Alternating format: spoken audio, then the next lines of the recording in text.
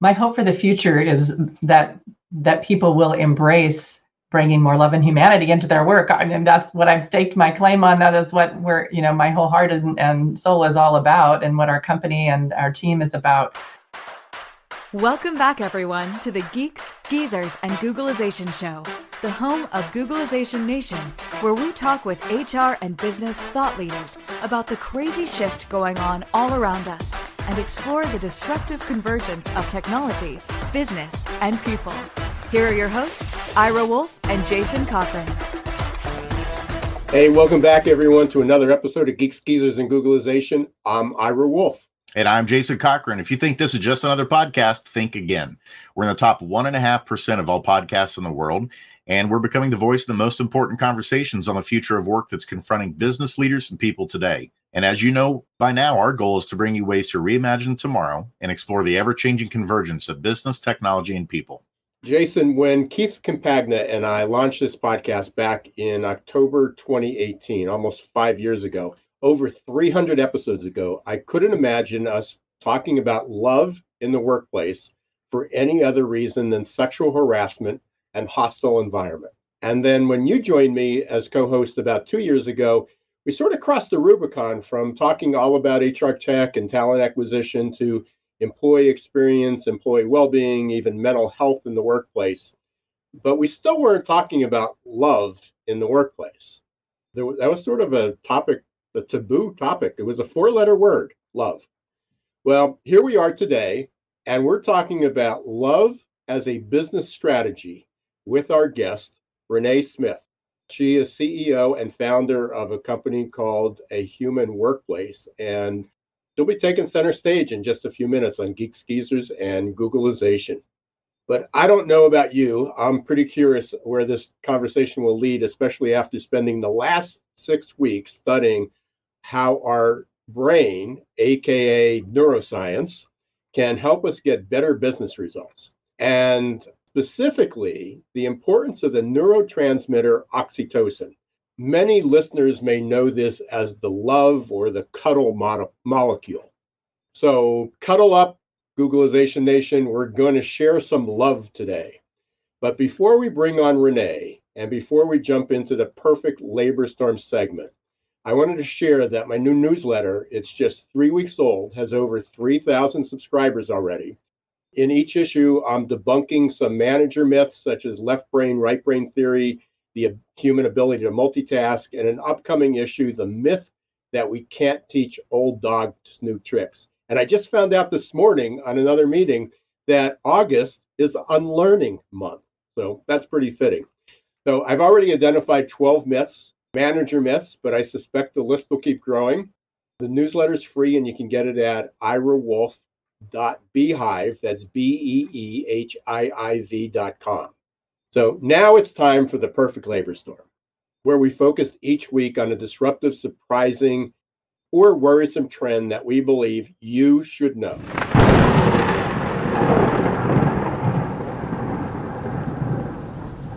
First, 40% of global CEOs think their organizations will no longer be economically viable within 10 years. That's from PwC's annual Global CEO Survey. Another survey revealed that relentless disruption has 75% of CEOs, it's 3 out of 4, anxious that their companies aren't adapting quickly enough, and 85% struggle to know where to start. That's from AlixPartners Disruption Index.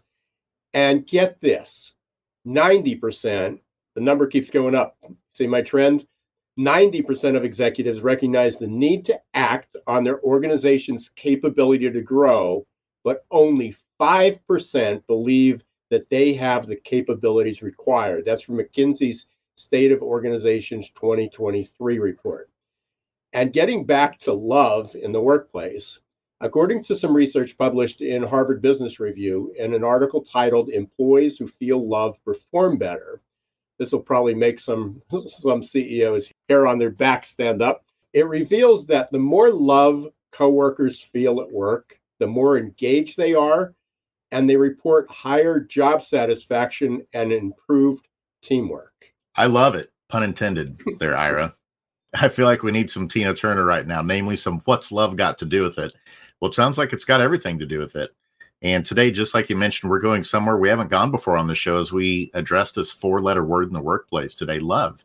And why do I say that it's explicit? Well, if you just heard a lot of those stats about how most leaders feel about the future of their organizations, it feels like there's more and more a disconnect between leaders, organizations, and people inside the organization, where we need to really focus on the love and connections there in order for people to feel grounded and be able to feel good about the work that they're doing.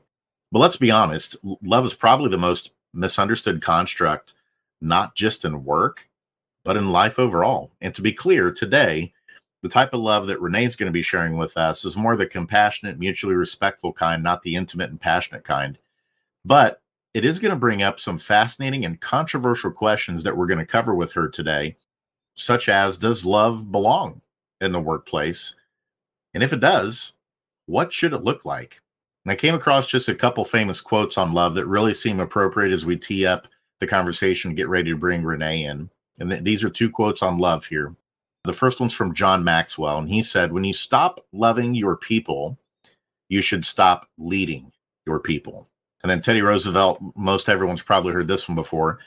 People don't care how much you know until they know how much you care. Well, there's nobody better to set the record straight for us and help us understand what's love got to do with the workplace than today's guest, Renee Smith. Here's a little bit about Renee before we bring her on in just a minute.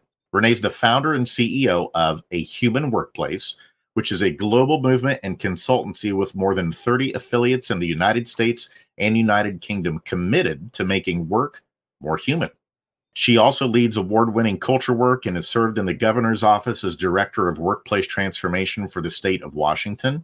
She's also a researcher, a writer, and a speaker who's reached hundreds of audiences in 10 countries, making the case for a human workplace. So without further ado, let's give a warm Googlization Nation welcome to today's guest, Renee Smith.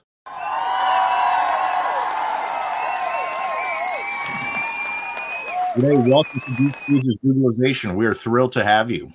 Thank you. It's great to be here. Good to see you both. Yeah, well, we've got a lot to talk about today around love, and you are the love expert when it comes to love in the workplace. So I've got to naturally ask this question. How did you get interested in this topic of love in the workplace? So I was working in Washington state government, of all places, directing a division in a state government agency that was pretty entrepreneurial, with some, an entrepreneurial leader and a lot of support to be creative and exploring. And we were doing a lot of continuous improvement work and culture change work to create the context for that improvement and innovation, and which meant needing to create an environment where people felt safe to speak up and share their ideas and point out problems and ask hard questions and report bad news, and as well as celebrate the good things that happen too. You can't get better unless you do all of those things. And so that's the work that we were doing culturally. And in the flow of all that, and in the middle of all that work, I asked the director of our agency at the time, Chris Liu, I said, hey, Chris, he said, senior leader of the agency, executive, basically, said, Chris, what do you think is the most important job of a leader in all this work that we're doing? We're kind of having one of those heart-to-heart conversations, and I wanted to see where he was at. And I'll never forget his answer. He immediately replied, to eliminate fear from the workplace. That was a gorgeous answer to me. As a person who is trained in OD, organization development, and a student of leadership and management, and this is the core of my work, and it aligned for me and resonated. And so it was a beautiful answer and something that I'd seen him work to do and that we tried to do. But it also seemed like only half the story as I kind of pondered that, because it became clear that, okay, so if we're decreasing fear in the workplace, something has to take fear's place. And what is that? And I came to the conclusion that it's love, that fear and love are 2 primary human experiences. These, the 2 opposites. All the negative that we experience in life essentially comes from fear. All of the positive has its roots in love. And with that clarity, kind of pondered that, dug into that myself, and then said it out loud in a really public place. Like a really public place, but like 400 government workers in the room. And you could have heard a pin drop. Like, probably, some of your listeners would have that response too. But I, quickly explained, we love our work and we love those we work with and who we serve. And we want to know that we belong and we matter, and that what we contribute counts. And when we essentially feel that love, we can give and do and be our best. And in saying that, there was spontaneous applause in the room that day. And it sent me, on this quest. Other people came up to me later and said, I was in the room when you said that, keep saying that. And like I said, went on this quest to really dig in and understand love better. And it sent me into a research project. It sent me into working in government with bringing more love into government, and then finally out into the world, into the rest of the world. So that's the beginning. That's incredible. And so before we dig in any further in terms of fear and love, maybe let's also kind of set some expectations for our listeners in terms of definitions, because love is probably one of the most used but misunderstood terms, not just in work, but just in general. We throw it around all the time. When you're talking about love in the workplace, can you give us kind of like an operational definition of what that means or what it looks like in the work that you do? Yeah. So I think several different kind of angles on that question are helpful. The one that I like to start with is a definition of love by my friend Moshe Engelberg, who wrote the book, The Amare Wave, Amare being another word for love. And his definition is that love is the energy that uplifts and connects. It's energy that uplifts and connects. And I just appreciate that so much. And, one of the things that I will say that we found, and this goes for anything else that I'll say here too, and kind of expanding that definition, that there's a sort of a simplistic way to think about this that doesn't serve us very long. That this work, that this practice of love, embracing love as a workplace norm and value and habit and practice, is nuanced and takes us leaning continually in to mature our understanding of what it means for each of us individually and then for us collectively. So, but it's helpful. The energy that uplifts and connects, that's a good place to begin. When I ask people to tell me a story about a time when they felt loved at work, which is part of my qualitative research, I got a whole variety of answers and kind of archetypal stories that people tell. But also, people will often say, oh, I felt loved when this happened. Some people will use the L word and kind of go there easily. And other people will say, I wouldn't have thought about it as love, but now that you mentioned it, I had this experience where I felt respect, trust, kindness, empathy and compassion, inclusion and belonging, appreciation, courage and challenge, these different kind of variations on love. And essentially what people were describing was the operational definition of what love looks like at work, what they want to experience at work. And if they experience those things, they will connect that with feeling loved. I think it's been helpful to think about, or for me to reference the work of the book, A General Theory of Love by psychiatrists Lewis, Lannon, and Amini. They talk about the neurophysiological attachments that we need to form with each other in order to be stable and well. And so we have this amygdala, this part of our brain that helps us to form these attachments and create these connections, and that we cannot be neurophysiologically stable and well without those human attachments and connections, which gets to some of the neuroscience that you were referencing, Ira, before, that the oxytocin and the oxytocin, dopamine, serotonin experiences that we need to have and with each other to be healthy and whole human beings, and that our experiences together like that are different forms of love that we experience as well. Just before we jumped on the air, I was talking about the class I took. So I apologize. I'm acutely kind of everything. I'm looking through a lens of everything's now neuroscience. Which parts of our brains light up, which parts don't. So I know enough to be dangerous and keep me straight if I sway off. If I go off on a tangent. But the reality is that people might be familiar with oxytocin, and there's a neuroscientist, Paul Zak, Z-A-K. I encourage people to look him up. He actually has an acronym using oxytocin, and he talks about it in the workplace, at work, in business, what it looks like, and what are the stages.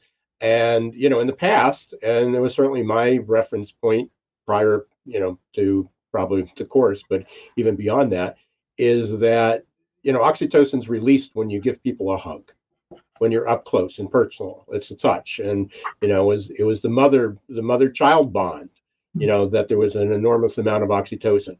So when people hear that, when they hear love, it's like, well, we can't. Our attorneys say, no, we can't. We've got to watch the hugging, especially, and it's not even between male and female. It's between the same sexes and the same genders, anymore. So it seems to be, I guess, hopefully it's not a Rubicon that we have to cross anymore, but somewhat of a gap when we start talking about love as a business strategy and having CEOs go down that direction. So in working with these companies, other than, speaking to 400 government workers and getting applause when you talk about that, I can only imagine of, what the challenge is, especially look even at CEOs saying, we need everybody back to work. We need everybody in a physical space. We need them to return to the office. But it's usually not under the framework of, we need more love in the workplace. Right. It's like, we need people to be more productive. It's not that, because as soon as they get back, it's like, we brought you back, not to huddle, not to hug each other. It's a fine line, I guess, we're trying to cross. Yeah. So, gosh, so a bunch of things come to mind. One thing I guess I want to point out is that, so I believe, and believe it to be true, that we are here on this planet essentially to learn to love, or to rediscover how to love in every area of our life. That if we back up from all the other things that we want to do, here to do, that's what this life boils down to. And so, when I say the word love, it's natural for us to think about our closest relationships, our family, our friends, those are, could be chosen family, those people who we're most bonded to, and we can naturally kind of quickly think about love in that term. But we can also go to the other end of the spectrum and think about, walking down the street and having, somebody trip and fall, or some kind of, crisis, and someone needs help, and we stop and we help, and there is an encounter that is loving with that perfect stranger. And there's a version of love, a type of love that we give to a stranger in public. And similarly, there are, community spaces, or, clubs or organizations, or, spaces in different parts of our lives where we engage with each other. And there are types of love that show up there as well. And because, another place that we are as humans is our work, there are kinds of love that people want and need at work, and that workplaces benefit from, if we bring them. So this is, I think, one of the things that's been most revelatory and helpful to the teams that we work with, is to understand that it's not this trade-off. Like, often people will say, can I really love people and get results? And that is just like all wrong in our thinking. Like, we have to put that thinking aside, this idea that it's one or the other, and that they're somehow in conflict. Because what you learned, right, in the neuroscience studying that you've been doing, and what I've learned in studying neuroscience, is that that loving, safe, caring experiences, compassionate experiences, trigger these positive hormones in us, the trust and connection that allows us to relax, step forward, trust, share, contribute ideas, speak up, as I was saying before, speak up, share, promise, give our best, be loyal, learn and grow, all of the things that we need people to do at work. And so, in fact, instead of it being love and productivity, if you will, being in conflict, they're absolutely interdependent. So it's not, can I have one, or can I have them both? It's that you can't have one without the other. You can't have productivity without having sustained productivity, without creating a loving, caring, more human supported environment. And it feels like, Renee, that for too long, we've come at it as leaders the wrong way, thinking if you get the results I'm looking for in terms of productivity, then I'm going to show you love and appreciation. Right. We've gotten that backwards, right? When it comes to what needs to come first, doesn't love have to come first? Right. Before you can expect productivity or any of those other lag measures that we like to measure in business for organizational health? Isn't love kind of the first thing that has to be in place? I mean, I value you as a human being. I see you. You're here. I believe in you. We're going to work together. We're going to build a trusting relationship. I'm going to know you. And out of that, yes, we together are going to mutually do great work together. Yes, the love needs to come first. And if you think about stepping back from that, where do we learn to love?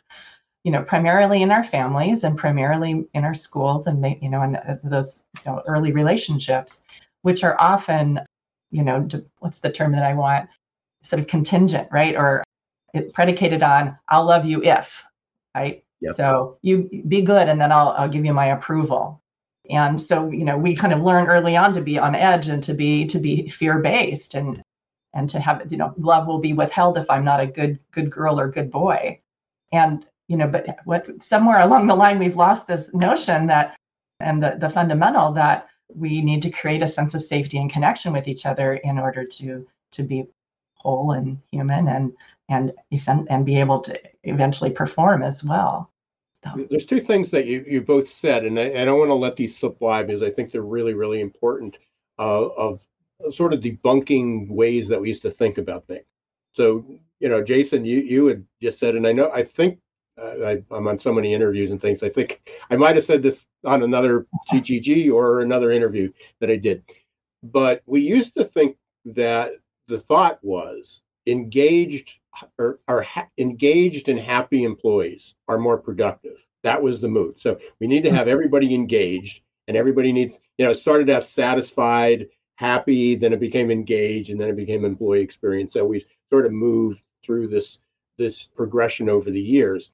And if they are happy and engaged, then they are more productive. When it, in fact, turns out to be, if they're productive, they're happy and engaged and will feel more connected. And they found that to be true, that people that say through surveys that they're happy and engaged, when they measured the brain, the active parts of their brain, people that said they were engaged on paper weren't engaged in their brain. They didn't feel that connection. Where people who were highly productive turned out to be having these serendipitous moments. They felt part of a bigger group. So I think you were spot on saying we got it backwards. But the other thing that you said was really interesting. And again, I don't know what triggered this. It might have just been evolution over the last couple of weeks, is that I've studied curiosity, creativity forever. And it's pretty well known that infants, toddlers are highly curious, and then adults kill that. Right. Is it the same with love? Because we come out and there's that natural bond between the mother and the child. So when you were talking about that we not that we need to learn to love, but do we need to unlearn the unlove? Was like, no, that's not the proper place to hug. That's not the proper place to show emotions.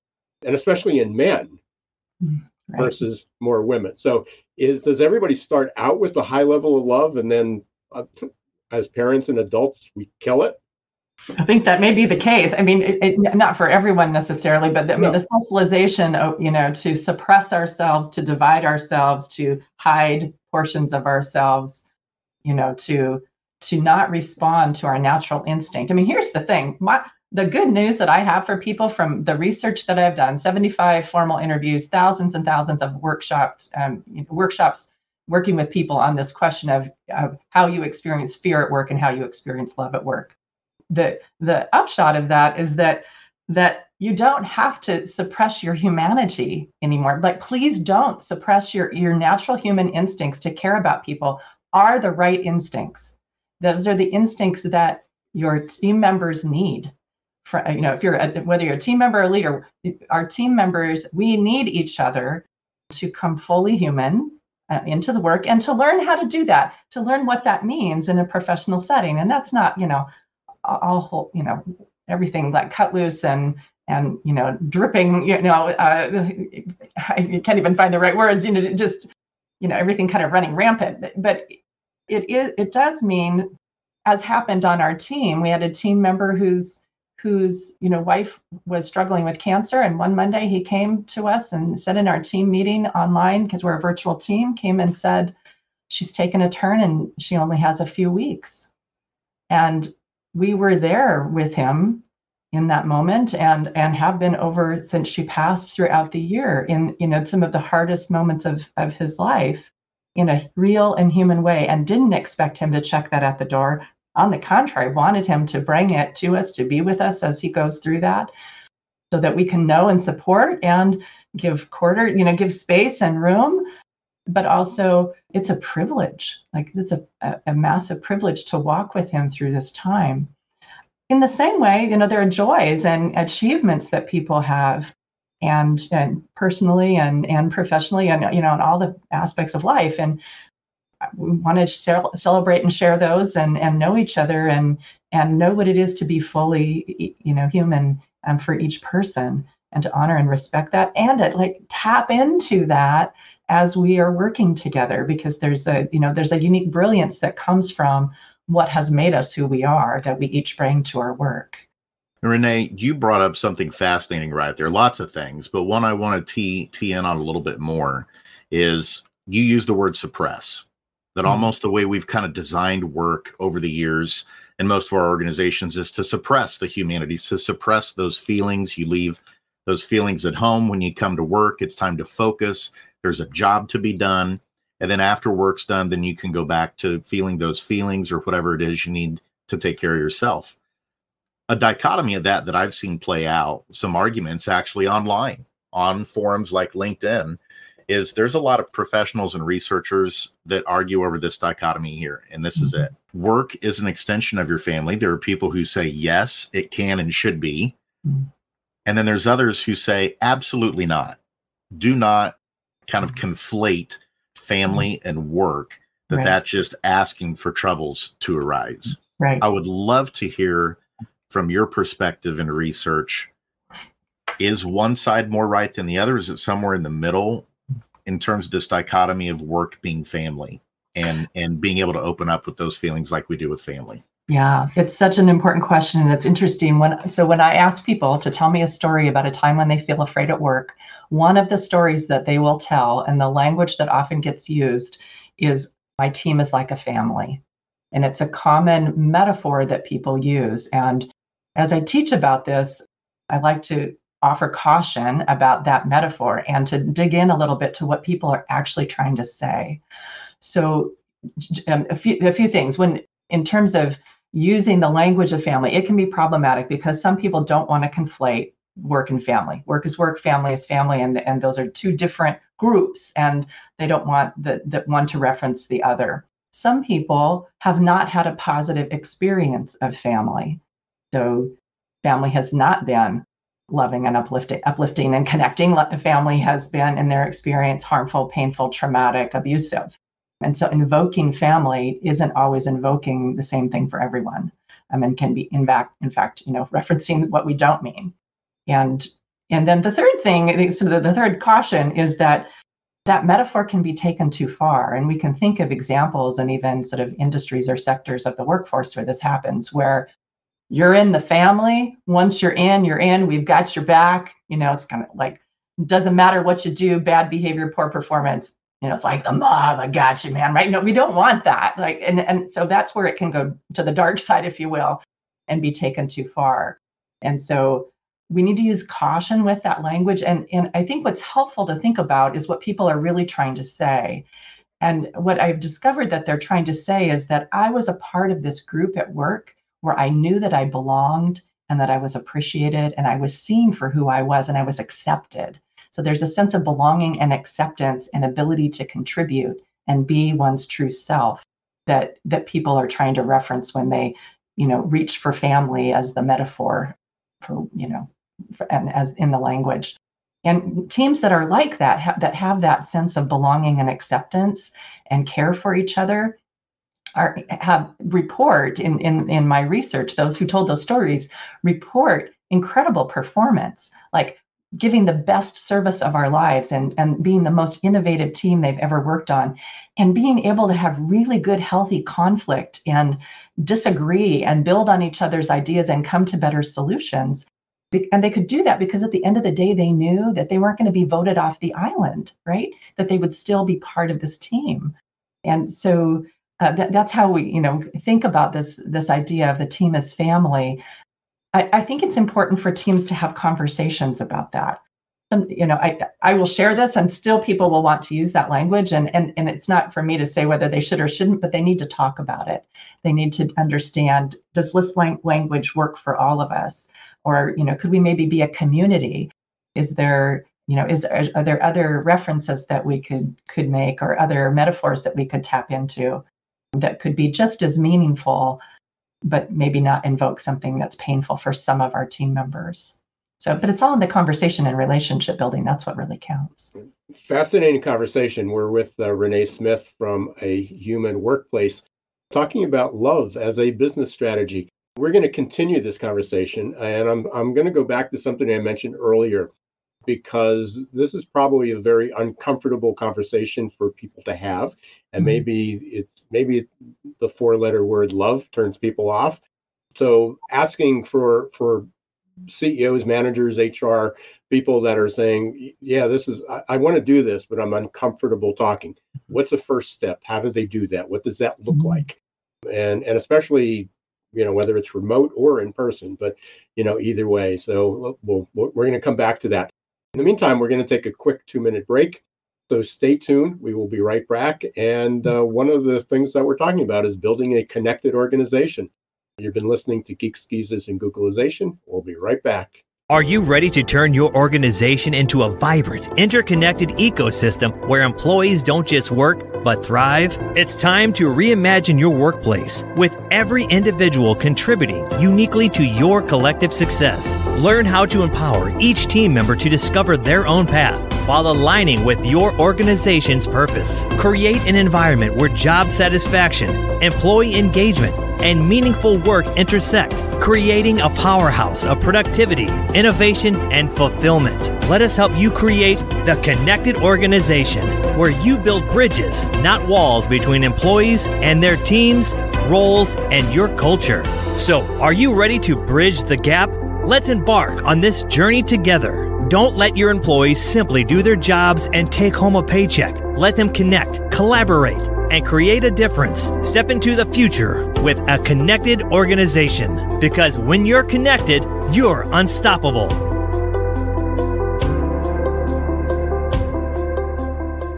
Are your employees feeling stuck and just showing up for a paycheck? Is your workforce working harder to get back to normal than adapting to the future? It's time to help them break their addiction to certainty and develop a growth mindset. Developed by one of the world's top-rated future of work thought leaders, AQ Plus Mindset is a powerful tool to help your employees embrace change, adapt faster, and grow on the job. Conveniently delivered to any smartphone or laptop in easy-to-digest 5 to 10-minute lessons.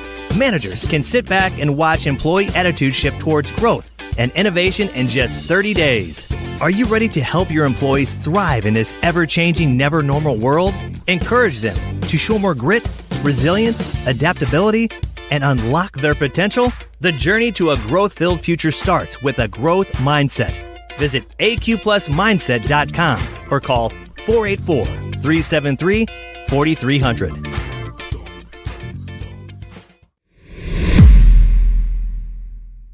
Hey, welcome back, everyone, to Geeks, Geezers, and Googlization. We're here with Renee Smith, and we've been talking about love as a business strategy.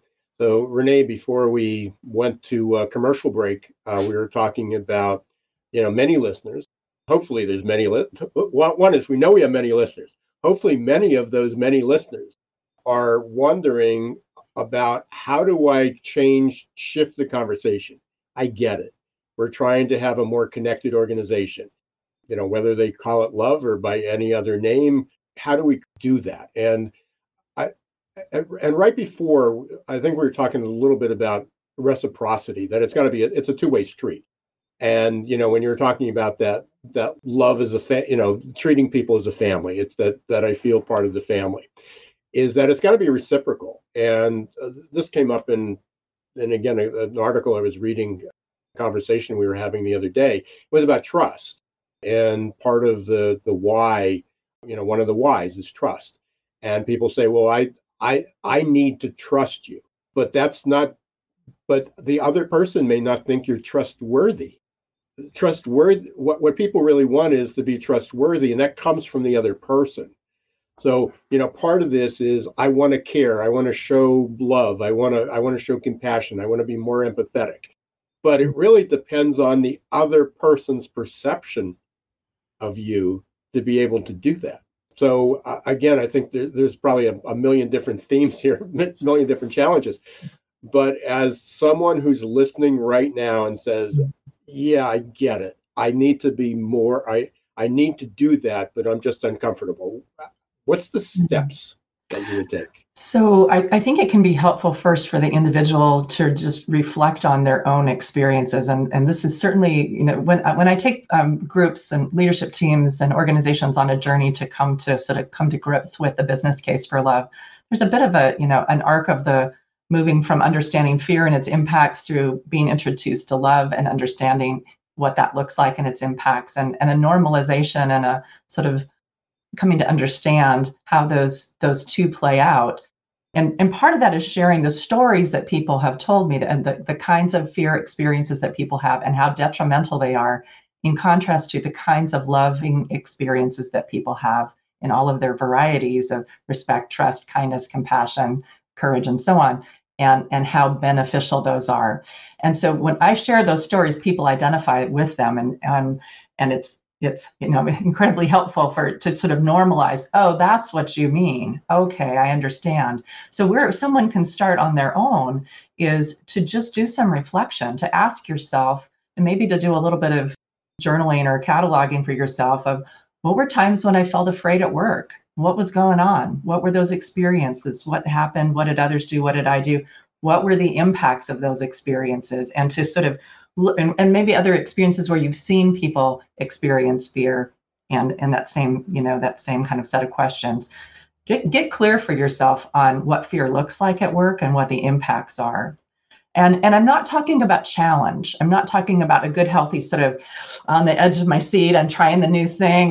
They've said I can do this. I'm not sure. And I'm here in an uncomfortable spot. I'm not talking about that. I'm talking about toxic fear. I'm talking about betrayal. I'm talking about public shaming. I'm talking about harassment and discrimination. I'm talking about no guidance in the middle of a change, those kinds of fear stories. So catalog those, get clear. And then in contrast, ask yourself and do some journaling, some cataloging of what are times when you felt loved at work? And let yourself go there. Let yourself be clear for yourself. What happened? What did you do? What did others do? What were the impacts? What did that experience mean to you? And because I think it needs to start with each of us understanding our own experience and how that is played out, and then maybe broaden that conversation, into one-on-ones. So Jason, we're having a one-on-one, and I'd love to know sometimes when you felt really cared for and supported, whether or not you use the L word, neither here nor there, but define it: cared for, supported, respected. What have been some good experiences you've had on this team? And I'd love to hear about that if you're comfortable telling me, like to talk about that. And then if there's, anything that you can describe about times that maybe you haven't felt as safe, kind of opening up that conversation with team members to just ask, like, what can I do that would help you to feel more loved, cared for, et cetera. So you can introduce that into the conversation. You can have a team conversation and, hey, we know that this being, having this loving, caring experience at work, being more connected, supporting and bringing our who we truly are as people to work is a crucial part of being productive and effective. So what could that look like for us? Let's talk about that and solicit that from the team. And then, I think the other piece is that leaders can, aside from sort of exploring it directly, is a sort of another direct approach, but maybe not quite naming it, but it's just doing the work of taking one-on-one interest in each of your team members. It's spending time to get to know them as human beings, what makes them tick, where they want to learn and grow, what they're excited about, what they're concerned about, to appreciate and value, and so hold the mirror up and let them know that you see their efforts in a certain way, like specific and qualitative. Having more quality one-on-one experiences with your team members that will help them feel that care and interest from you. When I ask people, what's a love story? One is that my leader cared about me, and people talk about recognition and taking an interest and feeling belonging and respect, and a leader getting to know me and my interests and skills and investing in me. They sometimes also talk about their onboarding experience. So onboarding is a critical time when we can pay attention to how people experience, even before their first day. It can go, back even into, of course, the recruitment experience as well. But how they come into that organization and become part of the team is crucial too, to them feeling that sense of love and belonging. Lots of good territory there to cultivate love. Renee, you just answered the question that I was going to ask you. Literally, my next question was, we have a lot of HR leaders who listen to the show. how can they incorporate love into HR practices like onboarding, like performance management? You just gave specific examples of those. So maybe one you didn't touch on yet is thinking maybe even higher level in terms of basic HR policies like employee handbooks. I know a lot of organizations are moving away from those, but there's still many that do have those. How do we see love in employee handbooks, like around bereavement policies and things like that? What are some things work that you do, or tips and recommendations you've seen, best practices of things that can be set forth in policies and procedures for work environments to bring love there? Yeah, so what you're naming is the importance of not only, we would call it sort of meeting people culturally and creating a culture and an environment where day-to-day people feel love, and where they experience that in what I would call the moments that matter. Moment to moment, something happens, good or bad or whatever is happening, and I can meet you as a human in that moment and hold space with you to, listen, let you share, reflect back, etc. But there's also this: how do we design an organization intentionally and consider each of the components of the formal design of our organization that are the purview of leadership? How do we think about those and make sure that we're embedding love in those, with HR practices and policies being an essential one? So it doesn't do us any good. I mean, it's incomplete. It's incomplete if in the moment I can be there with you, but our policies are inhumane, right? And so, as an example, do we allow for, when I think about bereavement, are our bereavement policies aligned with what we really know about how human beings experience grief, and whether it's initially and ongoing, and who they experience grief about? Is it just immediate family, or do we understand that we as humans have sometimes chosen family that is much more important than our extended family, or than our biological family, for example? So do we have flexibility in our policies or the ability to be broader and to embrace who people really are and the truth of their lives, not some narrow construct that we've defined, that a certain set of people have defined, so that we can again meet people in those moments with care and compassion, so that they're going to feel seen and supported in a really critical time. Bereavement might be one. Holidays are another, depending on sort of where you are in the country, I'm speaking about the U.S., but in other countries as well, different cultures may prefer or give preference to different religious orientations or belief systems. And certainly in the U.S. and in other Western countries, hopefully most countries are embracing this idea that we need to acknowledge and allow for room for each person to celebrate and have time for the holidays that are most important to them. That's kind of a fumbly way to say that, but and there's a formal part to that and an informal part to that.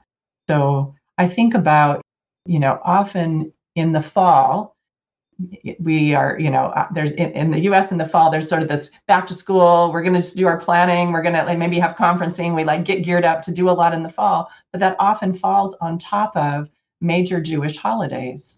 And, I have seen people be marginalized and be forgotten and overlooked and be put in really difficult positions because their holidays are on nobody's radar, or not considered with equal importance and weight and respect.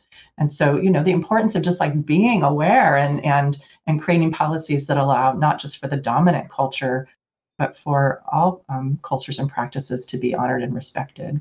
Those would be a couple examples. I think the practice, though, and we have a model of this. We have an assessment that we take leaders through, which is like systematically thinking through each component of the organization.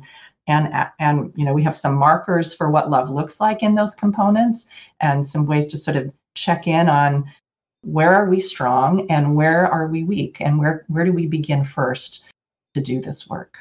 There was a comment. It wasn't a question, but this was something that I was thinking of before when you were talking about onboarding, how you start these conversations with people.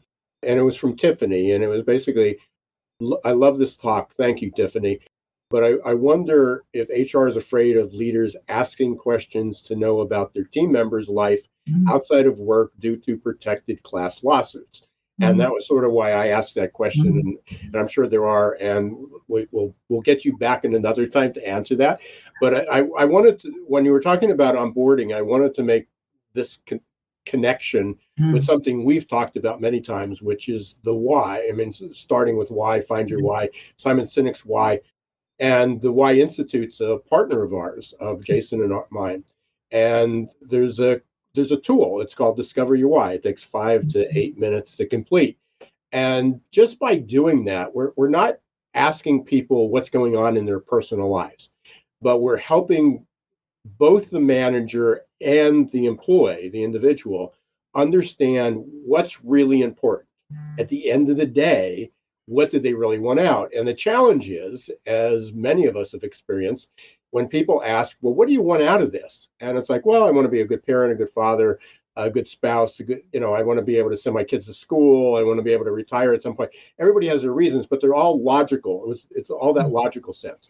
But the real emotional sense is, what do people want at the end of the day? How do, Zach Mercurio talks about mattering.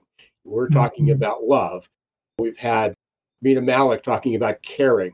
We've had so many people, they're all talking about these other things, but how do you breach that gap when people are uncomfortable with it? So for anybody who's interested, reach out to Jason or myself, and we can learn about more of this Discover Your Why tool, because it's a really easy way within 5 to 10 minutes for somebody to have a conversation that gets personal without getting personal.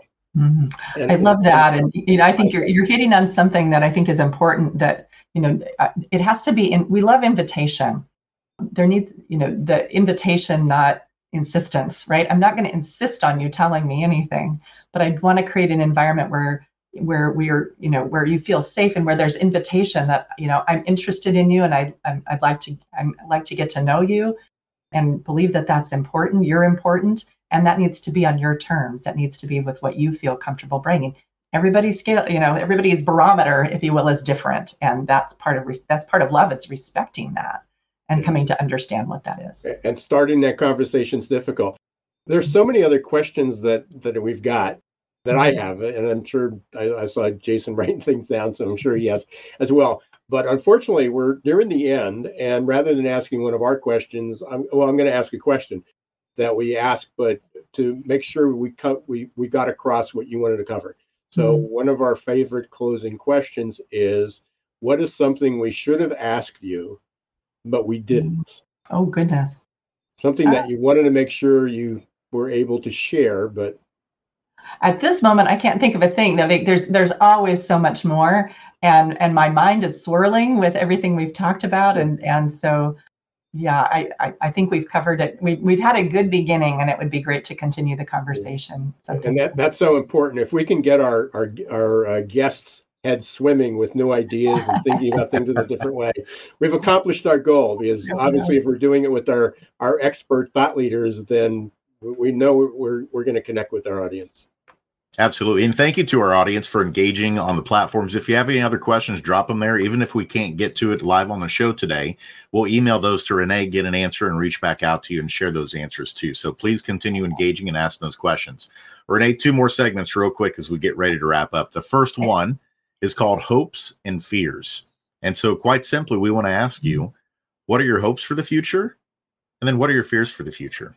My hope for the future is that people will embrace bringing more love and humanity into their work. I mean, that's what I've staked my claim on. That is what my whole heart and soul is all about, and what our company and our team is about. And so I'm hopeful that we can, as a society, embrace. There's a lot, right?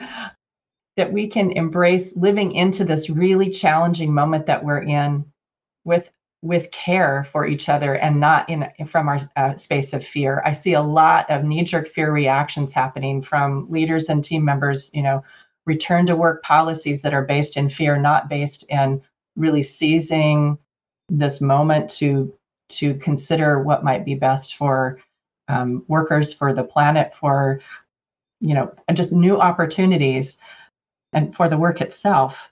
And being able to be, I'm hopeful that we can be creative instead of fearful.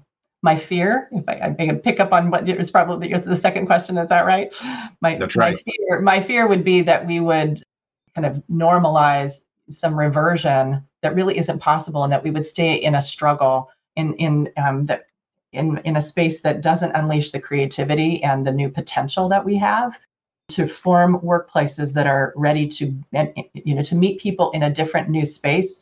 We're not going back. We talk about we have to go forward to work, not back to work, and that there is a new opportunity to head forward and reform that meets this time and that meets the needs of society and people, instead of struggling against those needs. So that's what comes to me in this moment and what I think about. I love that. And I think you just came up with a trademark phrase there, forward to work, not back to work. I think you should get those on your Human Workplace t-shirts. That would be perfect. So thank you for helping us shape our mindsets optimistically toward the future and helping us understand today that we need to cast away the fear and fill it with love, not recklessly, but make sure we're putting intentional design and practices in place to help with that.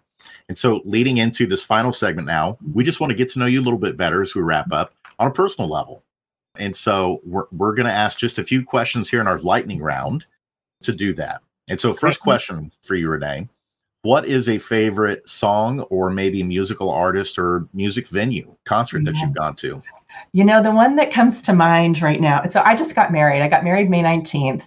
And our song is September by Earth, Wind, and Fire. And we love to dance in the kitchen to that song. And when we went on our honeymoon, we just got back from our honeymoon. We were in Barcelona and Costa Brava and across the north of Spain and then in Wales. And we danced to that song in a lot of different places. But we were in Park Güell in Barcelona listening to this saxophone player, play in the park. And we're dancing because we dance wherever we go. We were dancing in the park. And I said to Jim, do you think we could ask him to play September?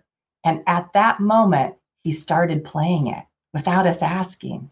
And so we danced in Park Güell to that song. So that's a little bit about our favorite song, my favorite song. Perfect synchrony and serendipity, right? Yeah. I love it. And then how about if there was one person in the history of the world that you could meet, who would it be? There are so many interesting people that, that kind of popcorn up. But if I could meet today with anyone, I would meet with my mentor, Edie Seashore, who's passed away. Edie was a pioneer and founder of the field of organization development and just a beautiful human and so wise and so experienced. And I had just treasured times with her, and she spoke so much wisdom into my life.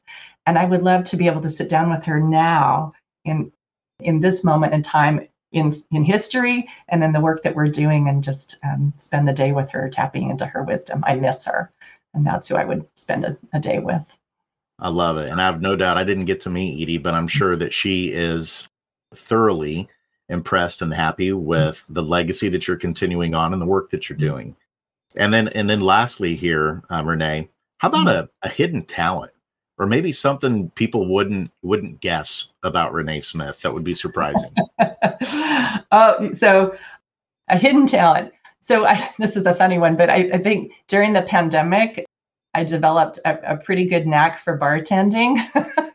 I can make a mean craft cocktail, and I love to have cocktails somewhere, enjoy a good one, and then figure out how to make it at home.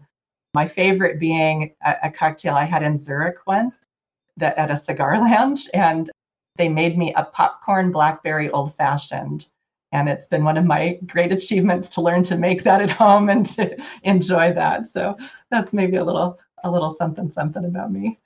I am absolutely fascinated. I'm going to share that with my wife, because my wife is quite the mixologist. She makes some incredible margaritas, as Ira and Jerry can attest to.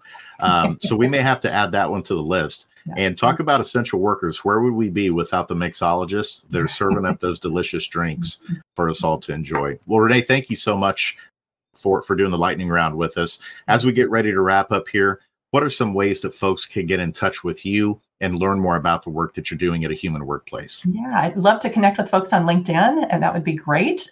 And you can find me at makeworkmorehuman.com. Renee at makeworkmorehuman.com is my email, and happy to connect with people. We have a, sign up. We have a great weekly newsletter that brings some human inspiration and love into your email box each week. And we do have an offer for a sort of a free assessment that we, have a few seats for each month open. And so if someone is really itching to talk and wants to dive in a little bit deeper, happy to, have people reach out about that and find one of our free seats each month for that.